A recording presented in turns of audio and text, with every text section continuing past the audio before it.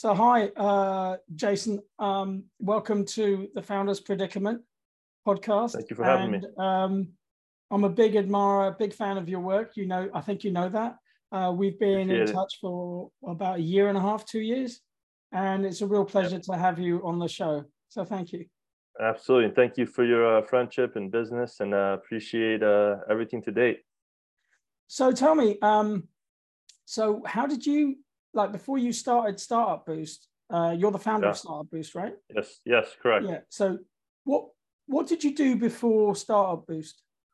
Yeah, it's a great question. So for me, I've been in the startup game essentially since college. What ended up happening on my side was I grew up, well, both my parents are essentially entrepreneurs. They owned businesses together, manufacturing back in the day, then wholesale and retail. A lot of it was around textiles.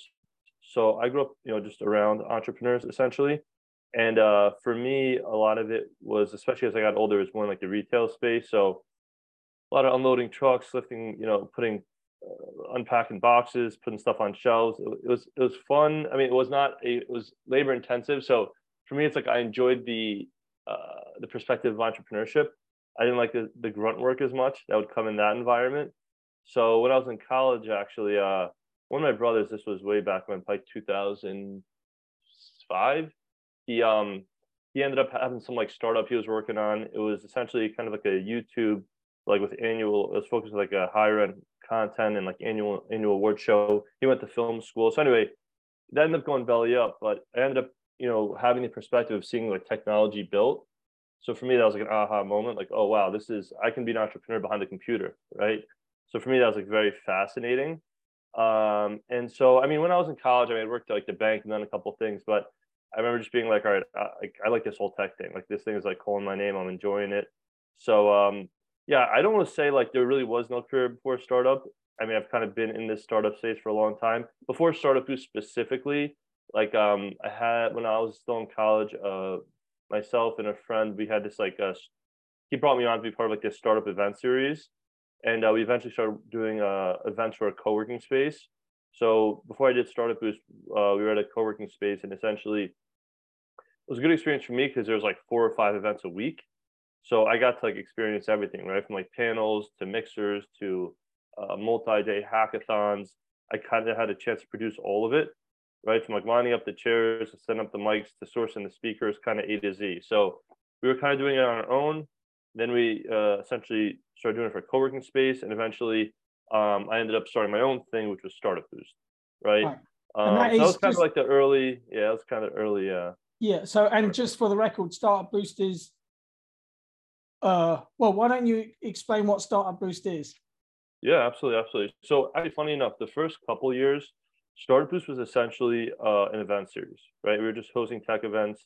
Didn't have a great business model. I was just like, let me get sponsorships, and I was in my early 20s, so I was like, you know what, my network is my net worth.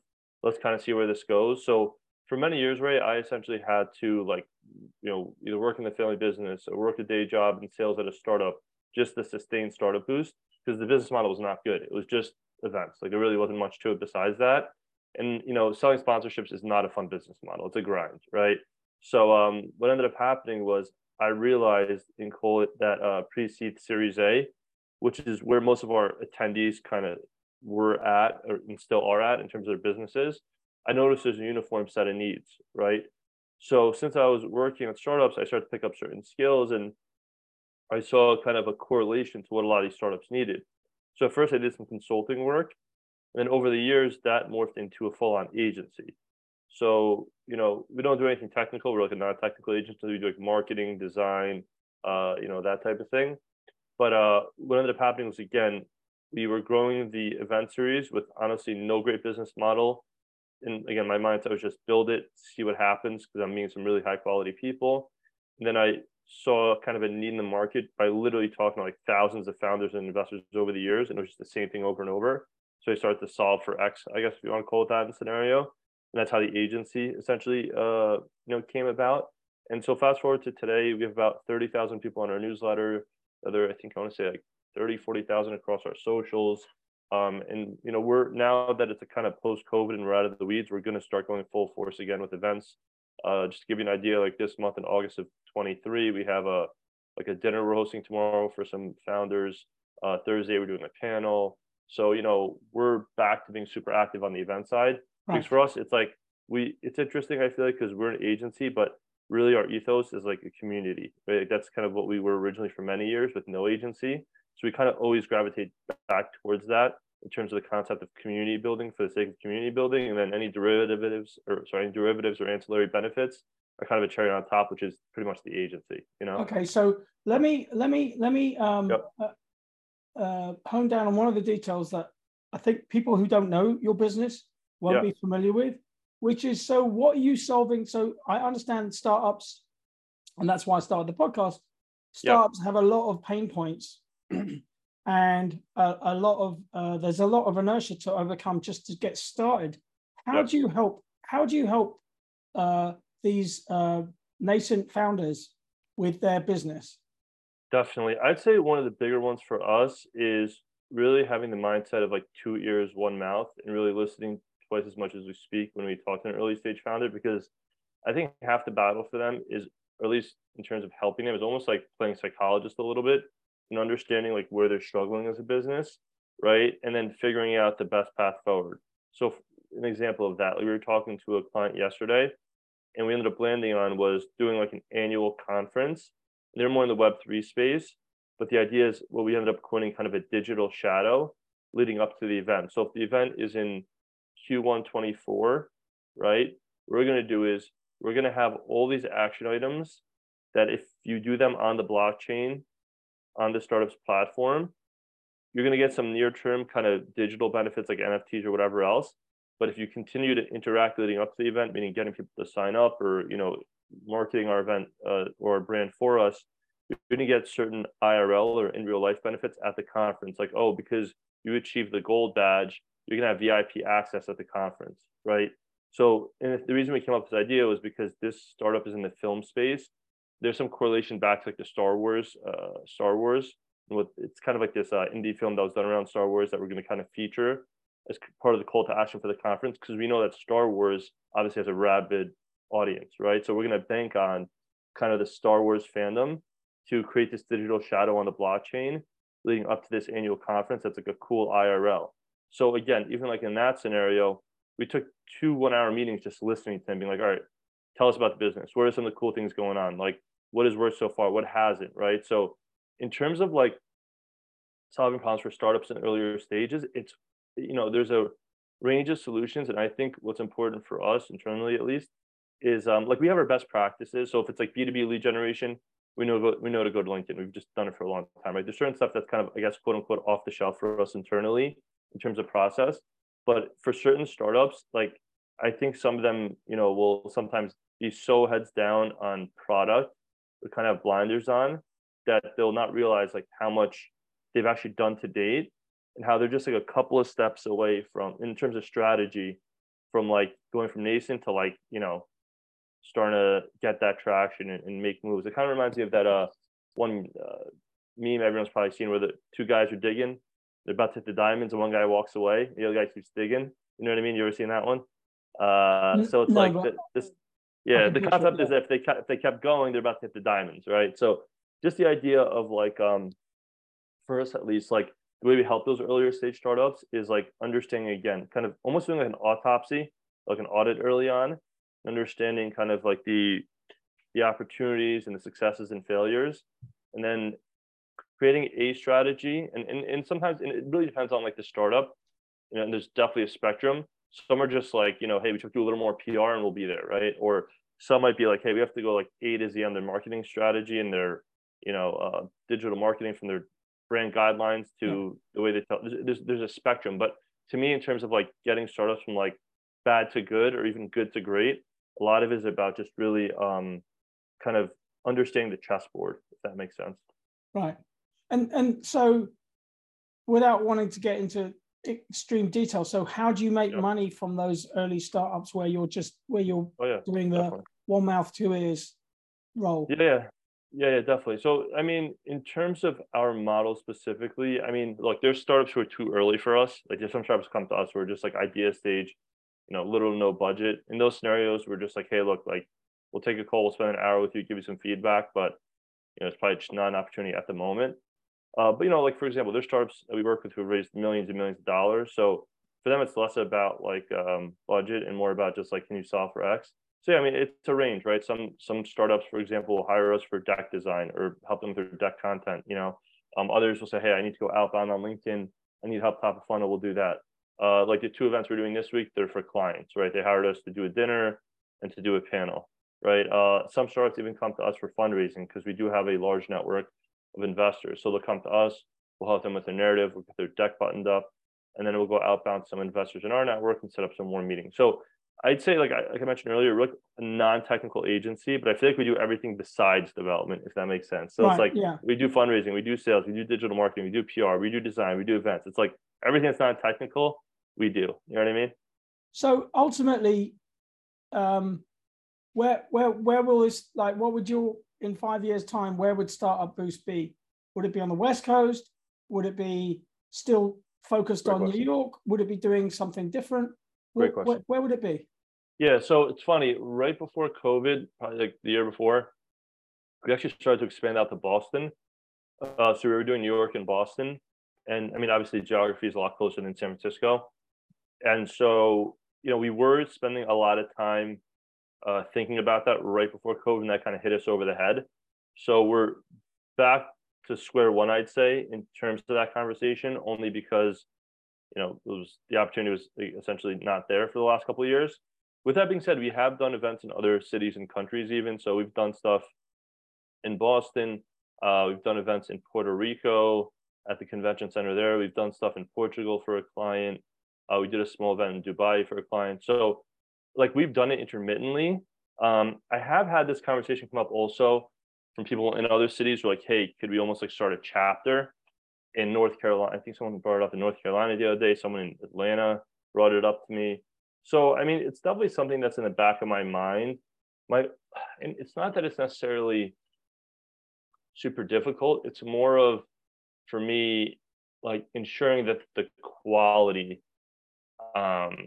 sticks, right? I want to make sure that if we were to bring on an ambassador, they represent the brand the right way. So that's my only hesitation, but that is something where, I just kind of, if I document things properly, it's definitely doable. So definitely something that, again, is we've flirted with it, and it's definitely a roadmap item for sure. So what have you learned through, you went over this a little bit in the introduction when you explained how you got there, but what have you learned through your successes, through your failures, and what would you do differently now that you know? Yeah, I mean, funny enough, so what I'll say is that I feel like something that's been interesting is that, I mean, as an agency, to give you an example, right, we probably speak to about 30 founders a week and probably a dozen investors. So for me, it's like I've almost had this front row seat of this education of not only, having the perspective of learning from my own successes and failures, but learning from successes and failures of hundreds or if not thousands of startups, right? Because I'm around it all the time. So I'd say like kind of, to me, I want to answer that question in two capacities. What have like we learned, and then kind of what I've learned from startups, if that makes sense. So yeah, that's fine. Yeah. Yeah. So in terms of what I've learned, I'd say that, and this was more of like, it's always been in the back of my mind. Like when I first got into tech, I actually didn't mention this. After my brother had done his thing, a couple years later, I was working on like my own sports social network. And that's kind of was part of why I stuck with the events and stuff, to continue to build contacts for the startup I was working on. So for me, like my passion was always in the tech and less in the agency side of it. Over the years, I've come to, have more love for the agency side, but at heart, I'm more of a tech founder than I am like an agency founder. To be quite honest, like that's who I truly feel I am. But I've just, had success in the agency space, and I do enjoy it. I'm not saying I don't enjoy it. I'm not saying I don't have passion for it, but I really love like building like tech. So in terms of, I guess, categorize successes and failures is, one is when I did my first startup, I learned a ton, right? In terms of like, I don't know how to code. So like I needed to solve for that. I'm not going to learn how to code. So that was a big failure of mine in my first startup, right? So that was a big lesson. And so now, like coming full circle, one thing I've always thought about is like, an agency is a good lifestyle business, but I want to go, swing for the fences. So actually, funny enough, now as we speak, I'm actually working on a startup. Then it's this private beta, and again, not that having an agency is a failure or like what I've built, because I have employees, it's a good business. But for me, I'm more ambitious. Like I'm very ambitious, so like I want to go for like a scalable, big time startup. So not that it was a failure, but I feel like okay, I failed on my first startup. I continued to build community. I built the agency, which has been successful. Now it's like, how do I get back to that straight line or that goal for myself, or what I consider a success of having a successful tech startup, right? So it's not a direct like, and I'm also a believer in like you have to go through certain experience and learn the lesson, or else you're never gonna be prepared for that bigger success opportunity. So I'm not like it's funny when people say success or fail. I always use the quote of like I'm a big believer either you succeed or you learn, right? The only time I see you fail is if you keep making the same mistake over and over and just like continually just going down that rabbit hole. Okay, sure, that could be failure because you're just not adjusting your actions. Yeah. Or you know what I mean? So yeah, I'd say like in my career, I've had successes and failures, and what I've learned from them is like a lot, to be quite honest. Because in going back to doing an agency, it taught me so much about startups. And now going back into my own startup now, it's like I have like I feel like I'm battle tested. Like I've seen it all. So I'm doing my own startup. There's so many things that I'm taking away from the thousands of conversations I've had with founders, which ultimately, make me successful. So I almost like I needed to fail in that first startup to focus on the agency, to get the knowledge to do a new startup. And obviously I'm going to keep the agency and do all the event stuff, but coming full circle, I feel like the success and failure was super necessary for me to get to where I'm at and to align with my ambitions, if that makes sense, right? Yeah. On the startup side, so the second half of that, I mean, successes and failures there. I mean, just broadly in the startup industry, I know it's kind of dancing a little bit outside of your question, but I think it's relevant, right? One of the big things I see with startups, especially earlier stage, is the lack of PMF or product market fit. When you launch a startup, you should always measure twice, cut once, right? And a lot of times people make it seem like, oh, that's going to cost me $1 zillion to go ahead and, really do market research. The reality is you could put together Google Forms or type for free, right? And do surveys on an idea before you go and start investing in product, right? So for example, on the new startup it has to do with like connecting founders and investors for fundraising. And I surveyed within the first week while the idea was fresh in my mind. I kind of let it sit there for a little bit. I surveyed 43 founders and 35 investors within a week on my idea to ensure that there was something there, right? And I got really good results on the survey. And actually, funny enough, I got my first 50K check at the idea stage from one of the investors on the survey. So actually shows you the power of some of that product market fit research and surveys, because like I had a lot of people early on who participated in that survey who are now my first users, right? So coming full circle on successes and failures of what I've seen in the startup space, like I'm a big believer in bait. Where you go fishing, you have good bait, you can catch a behemoth, fish or whatever, right? If you have weak bait, you're gonna sit there all day and catch nothing. So to me, if you have do good research and surveys and different things that cost little to nothing, but put in the work to talk to potential customers, and you find a product. Look, you're not gonna find product market fit in V1 of your product. I get that 99% of the time, but if you're building towards something that has some validation from the outside and not just some like internal mental validation where it's like, oh, I would use this thing, everyone's going to want it. Like that's not the reality. So in terms of failures, I've seen with a lot of startups, it's like they build a lot of stuff where there's no validation. They spend a ton of money. And look, I'll even say like as a dev agency on your side, or even us as a marketing agency, it actually makes our jobs harder, right? Because if you build something that nobody wants, the well is going to run dry because eventually it's going to get built. No one's going to want it. That person's no longer going to want to build anything, or they're no longer going to do marketing. Whereas they, have product market fit when they come to an agency like ours or to work with someone like you, it'll be a long-term relationship because the product's successful. And that's what we all want, right? So again, on my side, it's been a bit of journey of like success and failure, but I'm a big believer in like I needed those experiences to have the perseverance to go for my longer term, aspirations or ambitions. And then from what I've seen on the startup side, I'd say the biggest one to me, like everyone's like, oh, our marketing is not good. I think the heart of it is your product, what it needs to be, right? And that's why I think it's important to talk to guys like you, Ray, who have been around the block on product and can, I'm sure as part of your process, consult those founders on like, hey, like here's some feedback on the idea, like here's the way to, approach the marketplace from product perspective, tighten your chances of success. So yeah, I'm just a big believer in a lot of startups in terms of failure, I see a lot of it around product market fit, or just again not validating the idea, but they put their blood, sweat, and tears into it. So Because is that something you help people? Yeah, go ahead. Sorry, is that something you help people with, product market? I'd say Would you more. expect them to have already done that before they come to you? Usually beforehand, but nonetheless, like we're very conversational with our clients and very consultative. So some of that starts to come up. The only issue for us is that we don't usually deal with super early stage.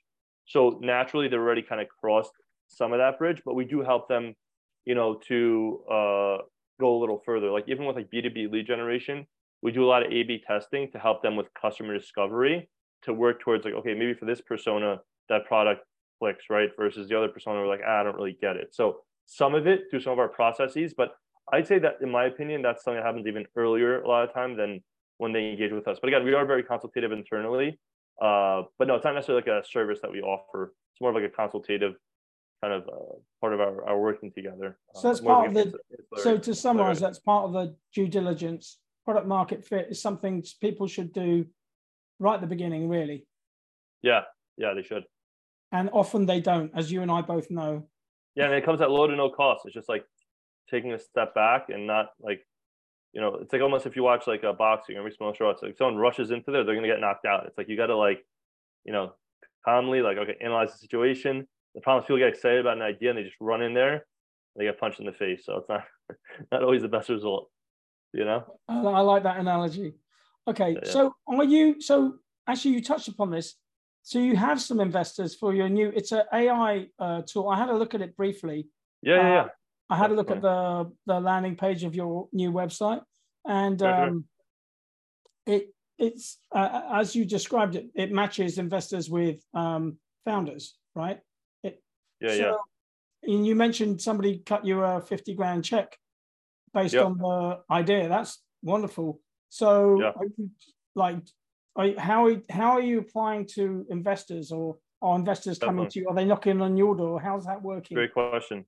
So let me start with the product first. I'll hash that really quick, and I'll go into some of the nuance there. So in terms of the platform, actually to go back to the product market fit conversation, not only did I do surveys, by the way, I've helped startups raise tens of millions of dollars. So I actually essentially was able to do like that product market fit research through the agency for like years, in the sense of like, for example, right, when someone would sign up to like get a meeting with us with Startup Boost, we have a question in our Calendly. What services are you most interested in? 95% of startups said fundraising. So okay, that was like years of just that continually. And I talked to a founder like, hey, look, I'll do design work with you, I'll do digital marketing, but first I need money. So from thousands of conversations, they said, okay, this is just like a chronic issue in the pre-seed Series A. So there's that.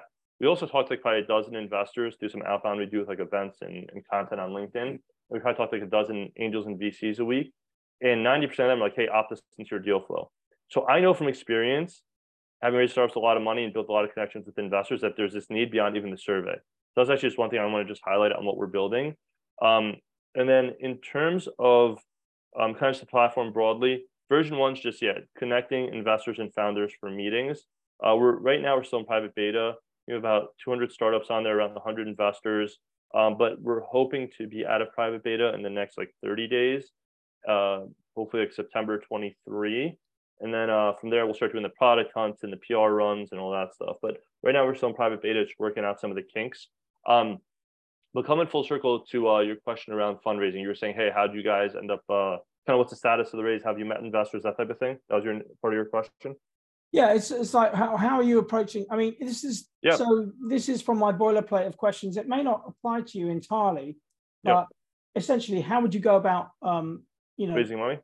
Raising money, yeah. How would you approach investors? Who would you pick? Because sometimes, one thing I do know is that sometimes people pick the wrong investor, and then that can sink the whole enterprise. Because that's a great point you just made there. So Ray, let me unpack that one. That's awesome.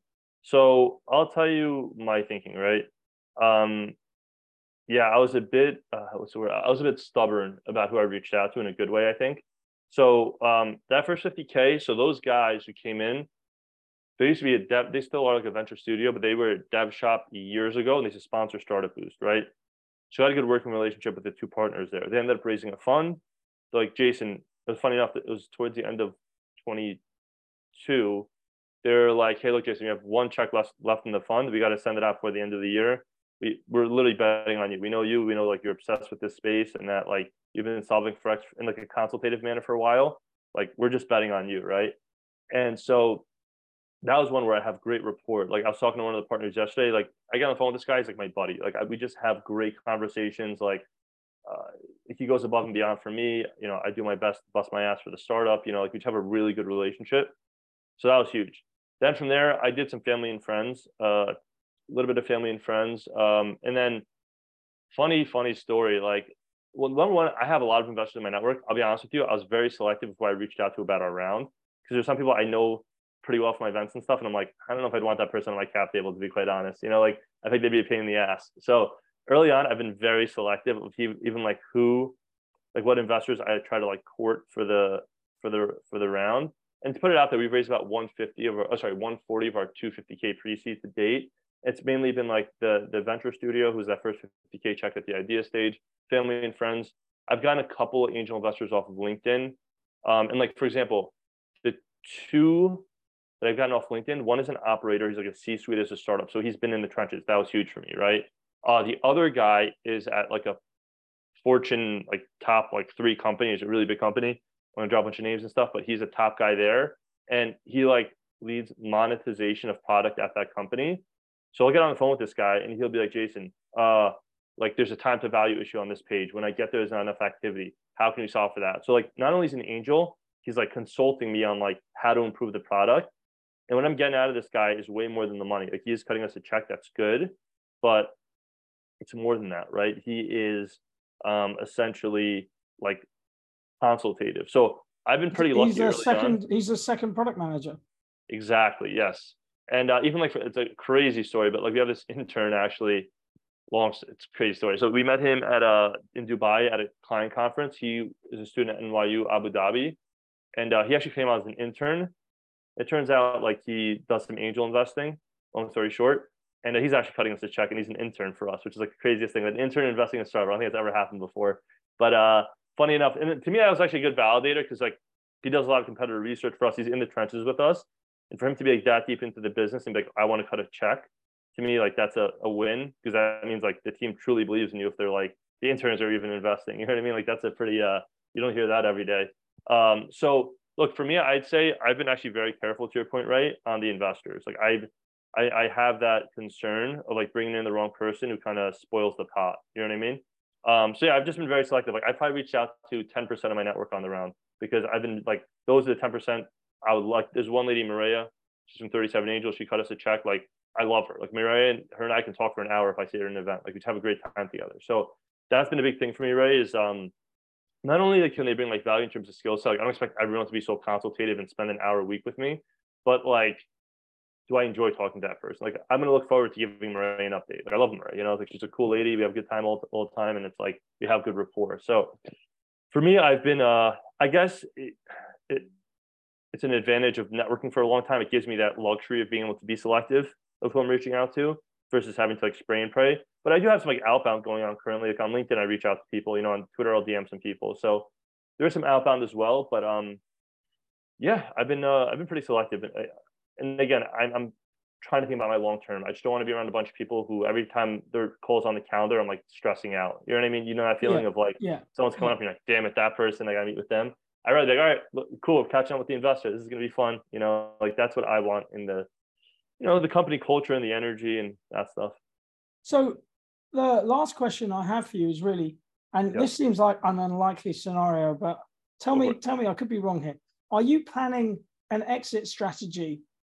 And you know, for example, with this new AI thing, you might want to do it for 5 years. You might want to keep Startup Boost forever. I don't know. What's your great question? Where are you going? How are you going to, you know, how are you going to?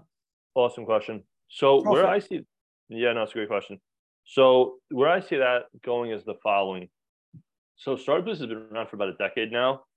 And the way I'm almost treating it is like a proxy for Super Warm, right? So for example, whenever I do my Startup Boost newsletters, I have a lot of call to actions to drive the community to Super Warm, right? So honestly, what I could probably see happening if you raise a significant amount of money and not even for cash, because I'd be paying myself, which would make no sense, but essentially kind of folding Startup Boost and what we do there, maybe minus the agency, more of like the events and the subscribers and all that. I could, and again, it's all relative. We have to raise a couple $1 million. But once we cross that bridge, I could see us essentially rolling Startup Boost into Superwarm, because it's just a built-in community. It's a built-in subscribership. So where I see it going is essentially Startup Boost becoming a part of Superwarm. What I decide on the brand, does it become Startup Boost as the name of the whole thing? Is it Superwarm AI for the whole thing? Those are questions I'll figure out later. I haven't gone that deep in the back of my mind, but more of they're so synergistic that I don't necessarily think I have to choose one over the other. One thing I could see is at a certain point, maybe hiring a CEO for Startup Boost and delegating some of the work. I actually had buddies who had an agency recently who raised like $7 million, and they kind of did the same thing. I was catching up with them, and they have this new startup, raised a bunch of money. So obviously they can't be doing both, right? Yeah. So what they did was they hired a CEO for the agency, delegated the work to them. So they still get some some money out of that. And then they have their startup where they're focusing full time. So the agency side, maybe some sort of similar setup where I get some sort of CEO to come in and take it over. And then in terms of like the actual property of Startup Boost, meaning the newsletter, the socials, the events we do, I'd probably use that as almost like a marketing proxy for Superwarm, because it's the same personas, if that makes sense.